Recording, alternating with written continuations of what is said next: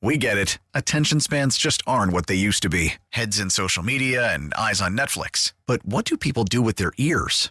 Well, for one, they're listening to audio. Americans spend 4.4 hours with audio every day. Oh, and you want the proof? Well, you just sat through this ad that's now approaching 30 seconds. What could you say to a potential customer in 30 seconds? Let Odyssey put together a media plan tailor-made for your unique marketing needs. Advertise with Odyssey. Visit ads.odyssey.com. Maybe this is a short-term event as we go into spring and summer and we don't have as intense storms. The lack of ice cover on the lake might also mean there's more evaporation during the wintertime, so maybe that'll drive lowering the lake level. That's the voice of Steve Brown, chief scientist of the Illinois State Geological Survey Prairie Research Institute. This is WBBM's In Depth, where we take a deep dive into a story we're telling on the air. I'm Cisco Cotto. This week we're discussing Great Lakes water levels. The latest 6-month forecast predicts Lake Michigan and Lake Huron will rise above historic 1986 highs. It's threatening houses, buildings, and shoreline all across the area. First, we're going to bring on WBBM's Mike Krauser. Mike has been covering this story for many years. He has seen the impact of rising lake levels firsthand, especially in northwest Indiana. Mike, as you've been covering this and talking with people, learning a lot about what's going on, begin by just giving us a thumbnail sketch of what you've learned. Well, what we've really seen is the incredible destructive force that water has. Beverly Shores, very hard-hit area. Long Beach, Indiana, hard-hit. All along the Michigan shoreline where there are large bluffs. The Portage Lakefront, Portage, Indiana, breached a big sand dune there. The sand is just gone.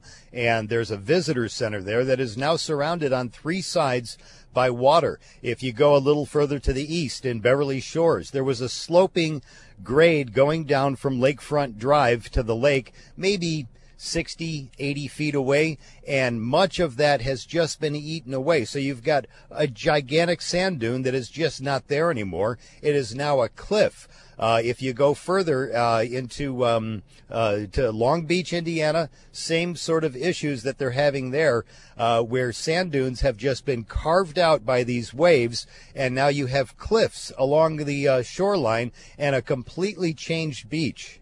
And these are areas that are major tourist attractions, so as they're slowly but surely wiped away, that has to really be an impact on the economy and a worry for the leaders. There is a lot of concern about that. We were talking about that with an Indiana state senator the other day about, you've got the new national park, what used to be the Indiana Dunes National Lakeshore, now the Indiana Dunes National Park.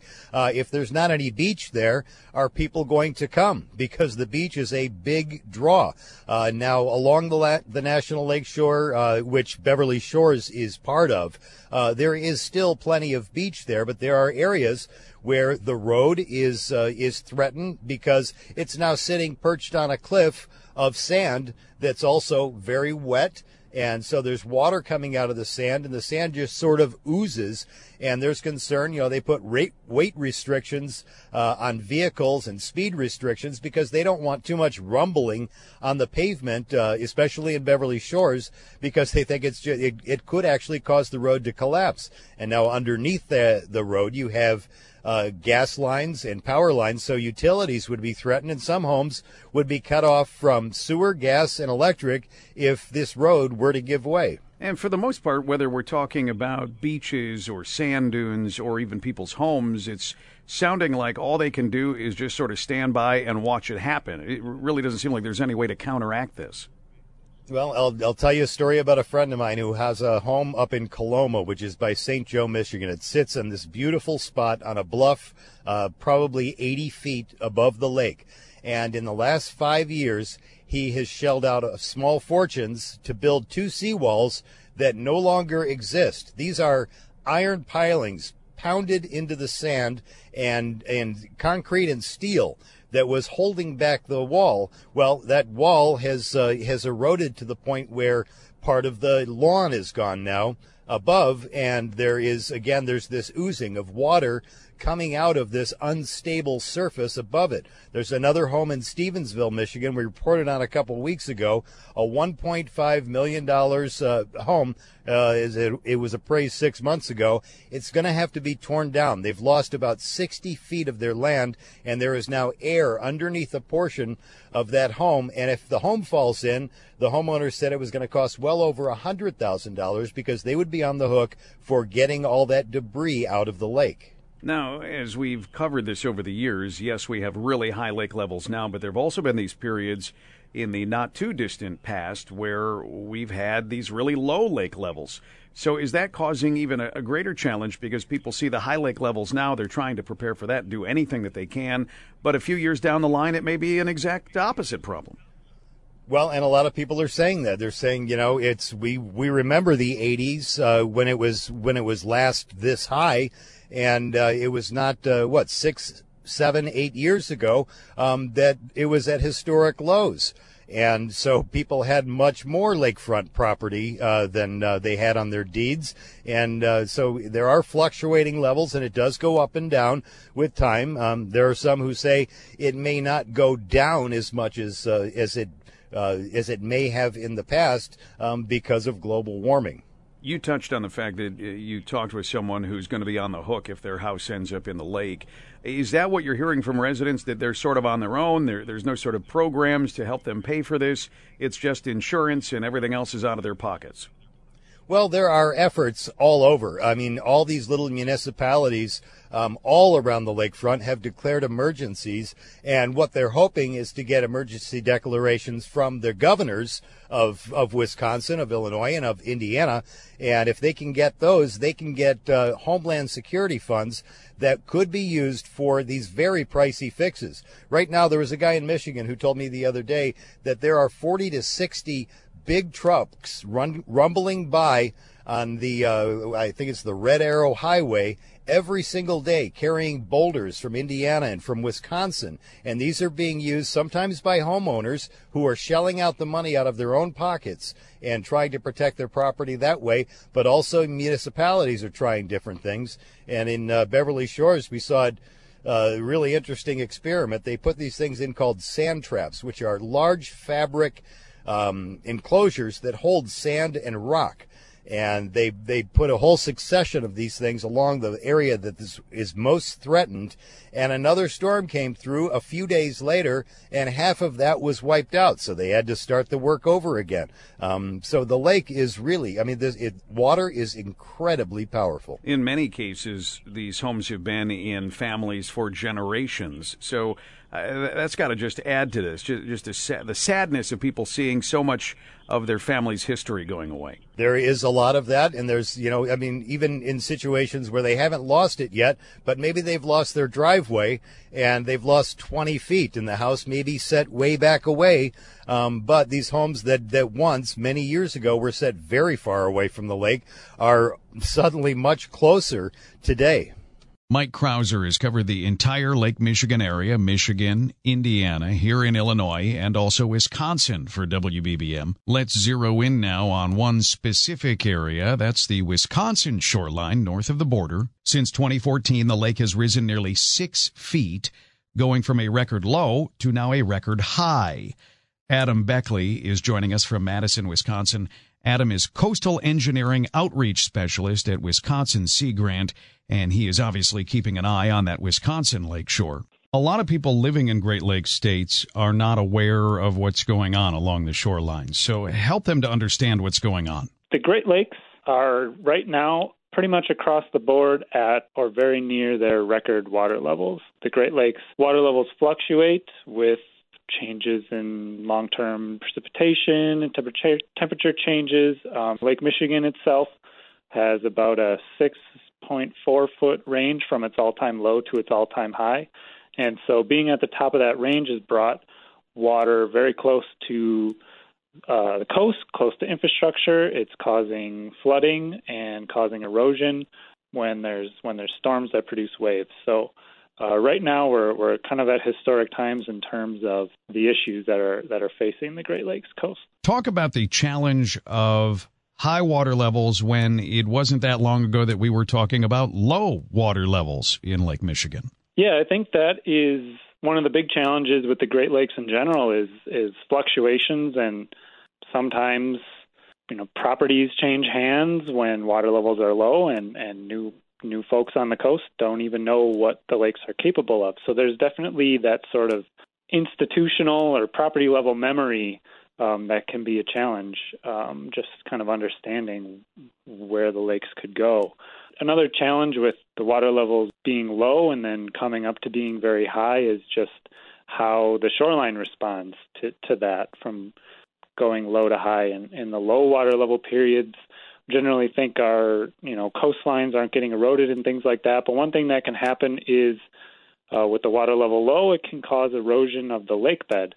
And what that does is remove material off sort of in the near shore, making the water a little bit deeper so that when the water levels come back up, the waves are traveling over deeper water, and waves break in shallower water. So if the water at the nearshore area gets deepened, waves can start to hit the shoreline with more energy. So that's one of those things you wouldn't think would happen if you don't kind of understand the whole cycle from low to high. That is the situation in Wisconsin. Let's turn back here to Illinois. Things have been rough, especially for some residents of Rogers Park. They've actually had whole beaches shut down so they can't access the beach. Rachel Pearson has been covering that for WBBM. City officials pulled the plug on Rogers Avenue and Howard Park beaches because there is no beach area left. The Chicago Department of Transportation says the lakefront erosion is beyond repair and will replace all sand with rocks. All of our beaches are covered in rocks and stones, and we don't even have water access anymore. While some Rogers Park residents are sad to lose the beach, others are more concerned about preserving their homes. Yeah, a lot of people are aggravated and say, you're taking the beaches away, but would they rather have the whole shoreline erode? There's been a lot of property damage, people losing their porches, their doorways. Beaches are literally disappearing because of the rising lake levels. Let's take a deep dive into what's happening along the Illinois lakeshore. Steve Brown is here. He is chief scientist of the Illinois State Geological Survey Prairie Research Institute. Steve is based at the University of Illinois at Urbana-Champaign. Steve, let's begin with just a thumbnail sketch. What is happening along the lakeshore on the Illinois portion of Lake Michigan? So the rising lake levels, in particular, in the wintertime we're experiencing now, it's a time of the year where it's typically stormier, windier, wavier. And that combined with the higher lake levels means that we're going to experience the impact of waves a little more than we would during the rest of the season. The other thing that's particular about the wintertime is when the Great Lakes have some ice cover, it helps protect the shoreline from those wind and waves during the stormier part of the year. And this year we are without some of the ice cover that may be typical during past winters. So it's sort of a triple effect here with high lake level, stormy part of the year, and not much ice cover that may increase the impact that the waves and wind have along the shoreline. So are we seeing, because of that, changes that may never be reversed, even as lake levels at some point in the future may go down? So, the shoreline itself, it's always changing. And it's even, an area like the state park where it's not developed, there's area where the shoreline erodes and there's areas where the sand that erodes out is put back in place. And so it is an always changing event.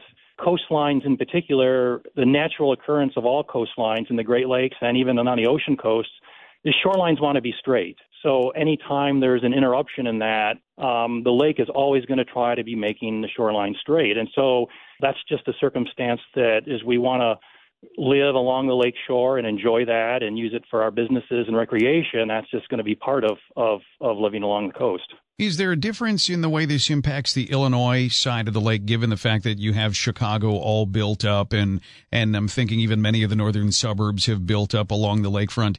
Does that make it different than, say, Indiana, Michigan, Wisconsin, where some of the lake areas are still more rural? So there are differences, in that regard into built up and not built up, but there's also differences in say, the natural character of the shorelines around the Great Lakes In some areas, there's natural rock that is outcropping along the coast that helps protect the shoreline.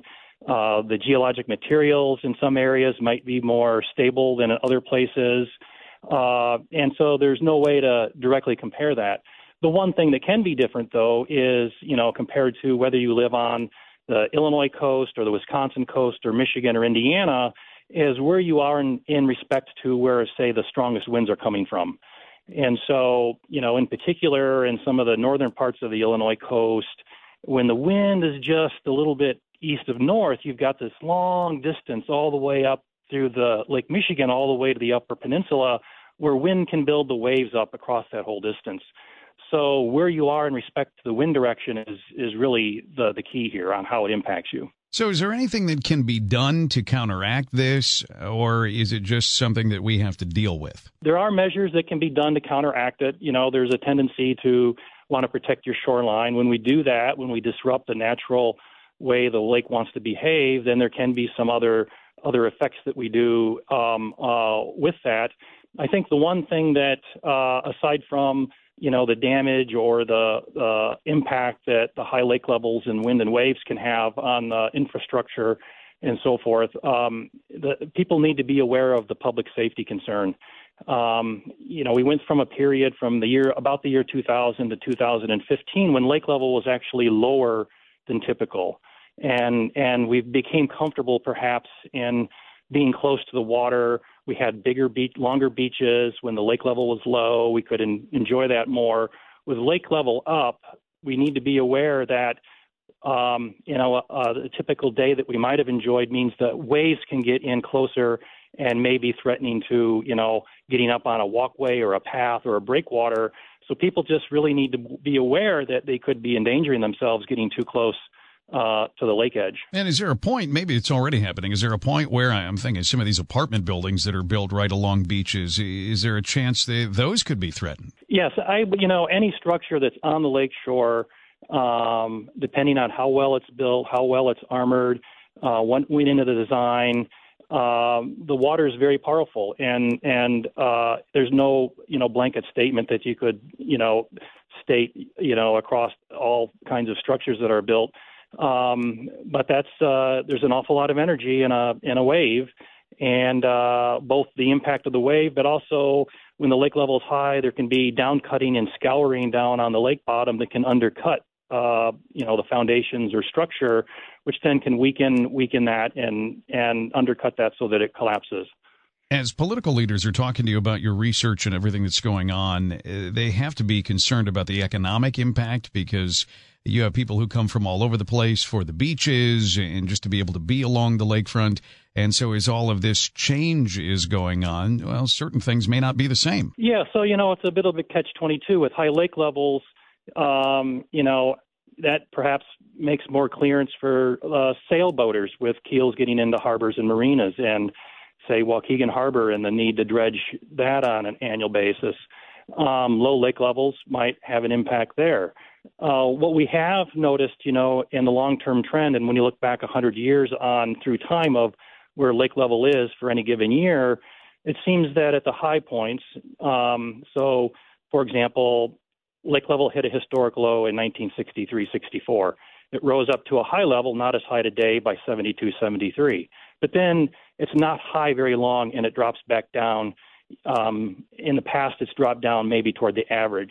Lake level came back up, hit a historic record high in 1986 or so. Then it dropped back down by 1990, rose back up 80, 98, 99, not quite where we are today, but then down pretty rapidly within, 6 months or a year back down to a lower level. And so we'll be really interested to see then, whereas we're nearing or about at the historic high that was last reached in 1986-87, is this going to be sustained or is it going to fall back down? And so maybe this is a short-term event as we go into spring and summer and we don't have as intense storms. The lack of ice cover on the lake might also mean there's more evaporation during the wintertime, so maybe that'll drive lowering the lake level. The Great Lakes are a big set of water bodies, and it's a big watershed and a collection point for precipitation on the landscape.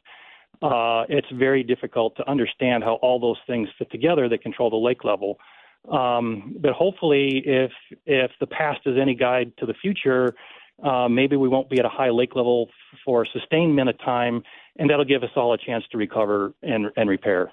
I think that's an important reminder. This is really nothing new, rising and falling lake levels. What we're experiencing today isn't different than how the lake has behaved in the past. And if you do a historic review, look at the newspaper articles from 1986-87. Look at look at the articles and photographs from 72-73, and you'll see similar stories as to what we're experiencing today. And so maybe we can learn something from looking back at how we dealt with it then and what we need to think about and plan for the future in dealing with this, because we know that lake level is going to fall again, and we know it's also going to rise again. Is there ever anything positive, something that is good that comes about because of rising lake levels? Obviously, people focus on the negative, the lost beaches and walkways and houses. But is there ever anything good that comes out of this? For those that are familiar with the Illinois Beach State Park or down in the southern part of the lake there at Indiana Dunes, now it's a national park. It was a national lakeshore. And Indiana Dunes State Park, there's a particular landscape that's a record of the history of lake levels in Lake Michigan. There are old beaches that form little ridges. Down at Gary, Indiana, there's 150 of these that extend inland quite some distance. And what we have shown through the study of geology is that these beach ridges form just after a high lake level. And these beach ridges actually then can move. This sounds very contradictory, but we can actually see this happening at the south part of the state park, where new land is being created from the erosion to the north. And the beach ridges then, in particular, in this landscape at the state park, is a unique ecological setting. And the wetlands that are in between the beach ridges we call swales, host different plants and wildlife. It is the rise and fall of the lake levels is a part of a natural cycle that sustains some kinds of habitat for flora and fauna. We've heard from several scientists. Now let's hear from a homeowner on Lake Michigan. Andy Shaw is the longtime Channel 7 political reporter, also the former head of the Better Government Association. You've heard him in a variety of capacities on WBBM for many years. Andy has a home along the Lake Michigan shoreline in southern Michigan, southwestern Michigan. Andy, what has it been like to watch this as a homeowner? What have you been seeing? Let me give you a disclaimer to begin with. I'm not a meteorologist or a scientist or a climatologist or a geologist, but I have some anecdotal knowledge, having lived on that lakefront 2 or 3 or 4 days a week for the last 40 years. I've watched the lake level go up and down. When we bought a place there in 1992, we'd been renting for a number of years. We bought a place and we had 1 foot of beach. In other words, the waves came all the way up and there was 1 foot of beach. My wife said kiddingly we had 173 square feet of beachfront, 173 feet long, 1 foot wide. That was my math. Over the years, with warm winters and limited precipitation, that beach grew to be as wide as 100 feet between the dune and the waves.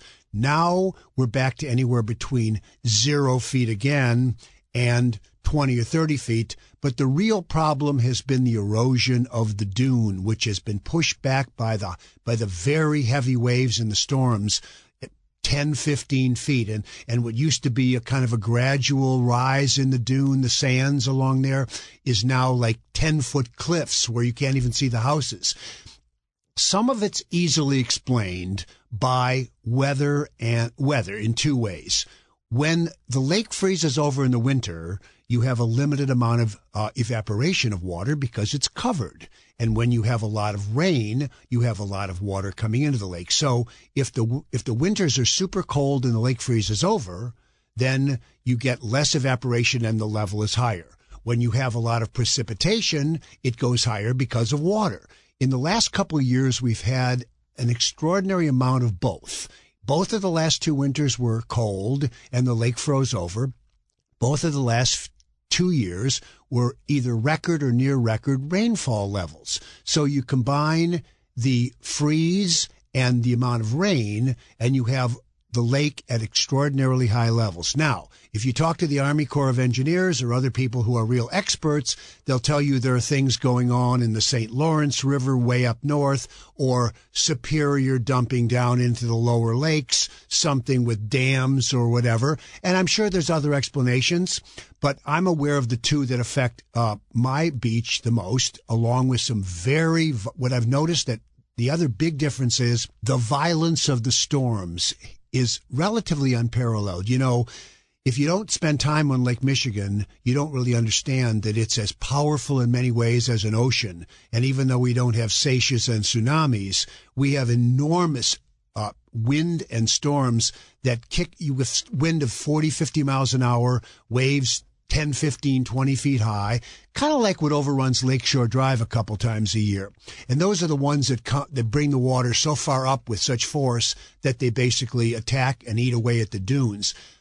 We've had more of those with more power than any other year I remember in the past couple of years. As we've been discussing, rising lake levels on Lake Michigan are causing all sorts of problems. But there are other water issues away from the lakeshore. Flooding on the Mississippi River and its tributaries throughout Illinois in the Midwest caused an estimated $6.2 billion in damage, and that is just in 2019. Those numbers come from the National Oceanic and Atmospheric Administration. Thanks for joining us for this week's WBBM In Depth podcast. Join us next week for an in-depth look at the Chicago Auto Show, which is happening at McCormick Place. Be sure to subscribe to receive this free podcast every Wednesday.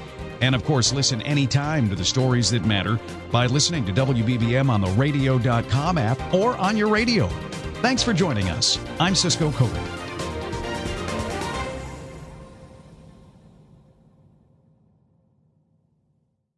We get it. Attention spans just aren't what they used to be. Heads in social media and eyes on Netflix. But what do people do with their ears?